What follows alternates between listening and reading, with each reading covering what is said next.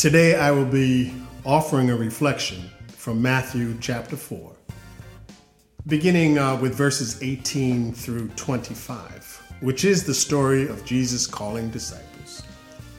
In the opening of the passage, we find Jesus walking along the Sea of Galilee. Be reminded that God has entered into our struggle in the person of Jesus. And now he was walking with his feet in the sand along the water's edge. This was a place where people gathered and spent much of the time at this location trying to earn enough by fishing for their daily sustainability. Jesus comes upon two men who were actively engaged in their vocation. The Bible says they were casting a net into the lake. I can imagine Jesus seeing them. I can imagine that he watched them as they skillfully hurled the net into the water. It is a joy to watch somebody doing something with excellence, with great skill and passion. Have you ever seen the beauty of a fly fisherman who casts his fishing rod with graceful movements and precision? It's almost like a dance. The fly fisherman has also studied the area and he knows why he has chosen a particular spot. It's a mixture of art and science. As he stands in the knee-high waters, he casts his rod with intentionality and purpose. Jesus watched all of this. He watched them and saw them displaying these great skills and passion, and it prompted him to call them to journey with him. He said, "Come, follow me." He extends an invitation for them to partner with him along his journey. With Jesus, they will develop a new set of skills and desires. Jesus was going to prepare them for discipleship, for ministry, and living out their faith in accordance with the will of God. In that moment, they dropped their nets and they followed him. They gave up everything, including their way of earning a living. They left family members behind, all to follow Christ. Now, I'm not asking or recommending that you quit your job or leave your family. But one day, as you grow into a mature disciple, the Lord may lead you to make changes in your life.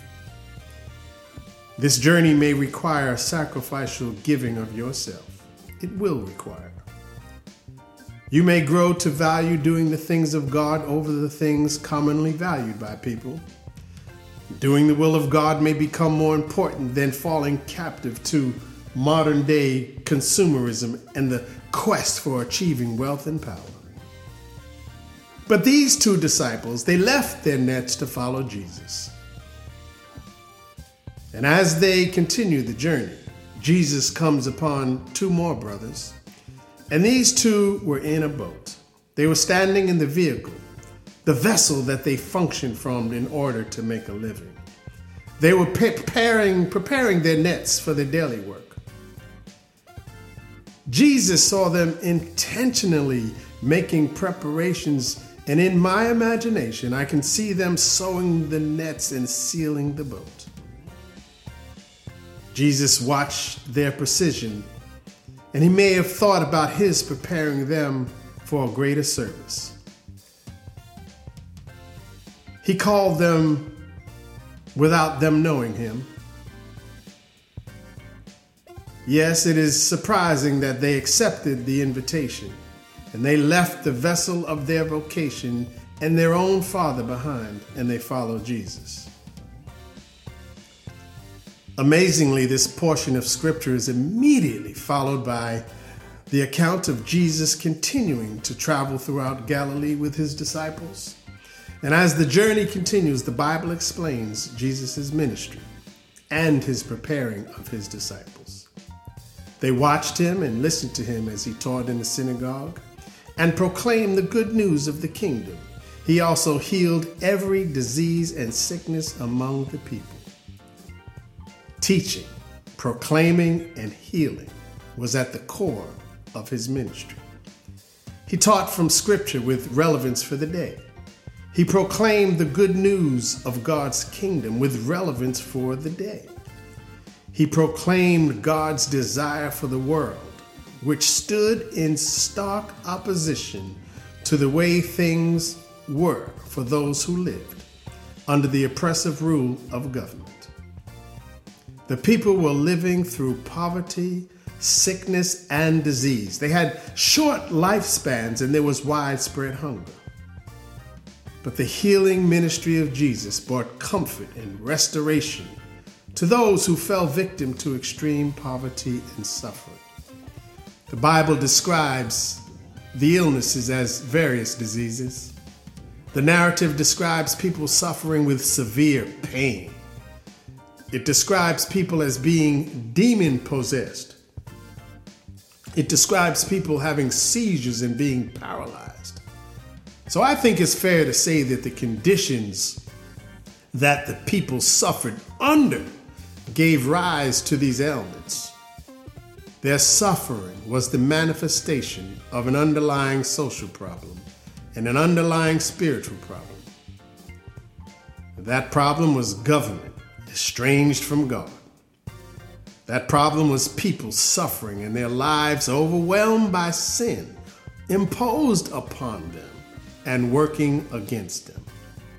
But Jesus comes as the great liberator, and through his acts of healing and ministry, people followed him. The Bible says large crowds followed him. But we know that not everyone who followed Jesus had a desire to be a disciple. Some followed him to receive healing, some to receive food, and some to receive comfort in their suffering. Some followed out of curiosity with the hopeful expectation of change for a better tomorrow. And we also today can be followers of Jesus. We can live our lives in accordance with the will of God, and we can also hope for a brighter tomorrow because of what we do today. Christ summons us. He summons the best from us, calling us to our greatest service and generosity. And while we avoid perfectionism and workaholism, we strive for excellence in our laboring. For in the kingdom of God, mediocrity has no place. It has no place in the disciples' response because the stakes are too high. And God is just too good to deserve a meager response from us. So God bless you, and I'll see you next time.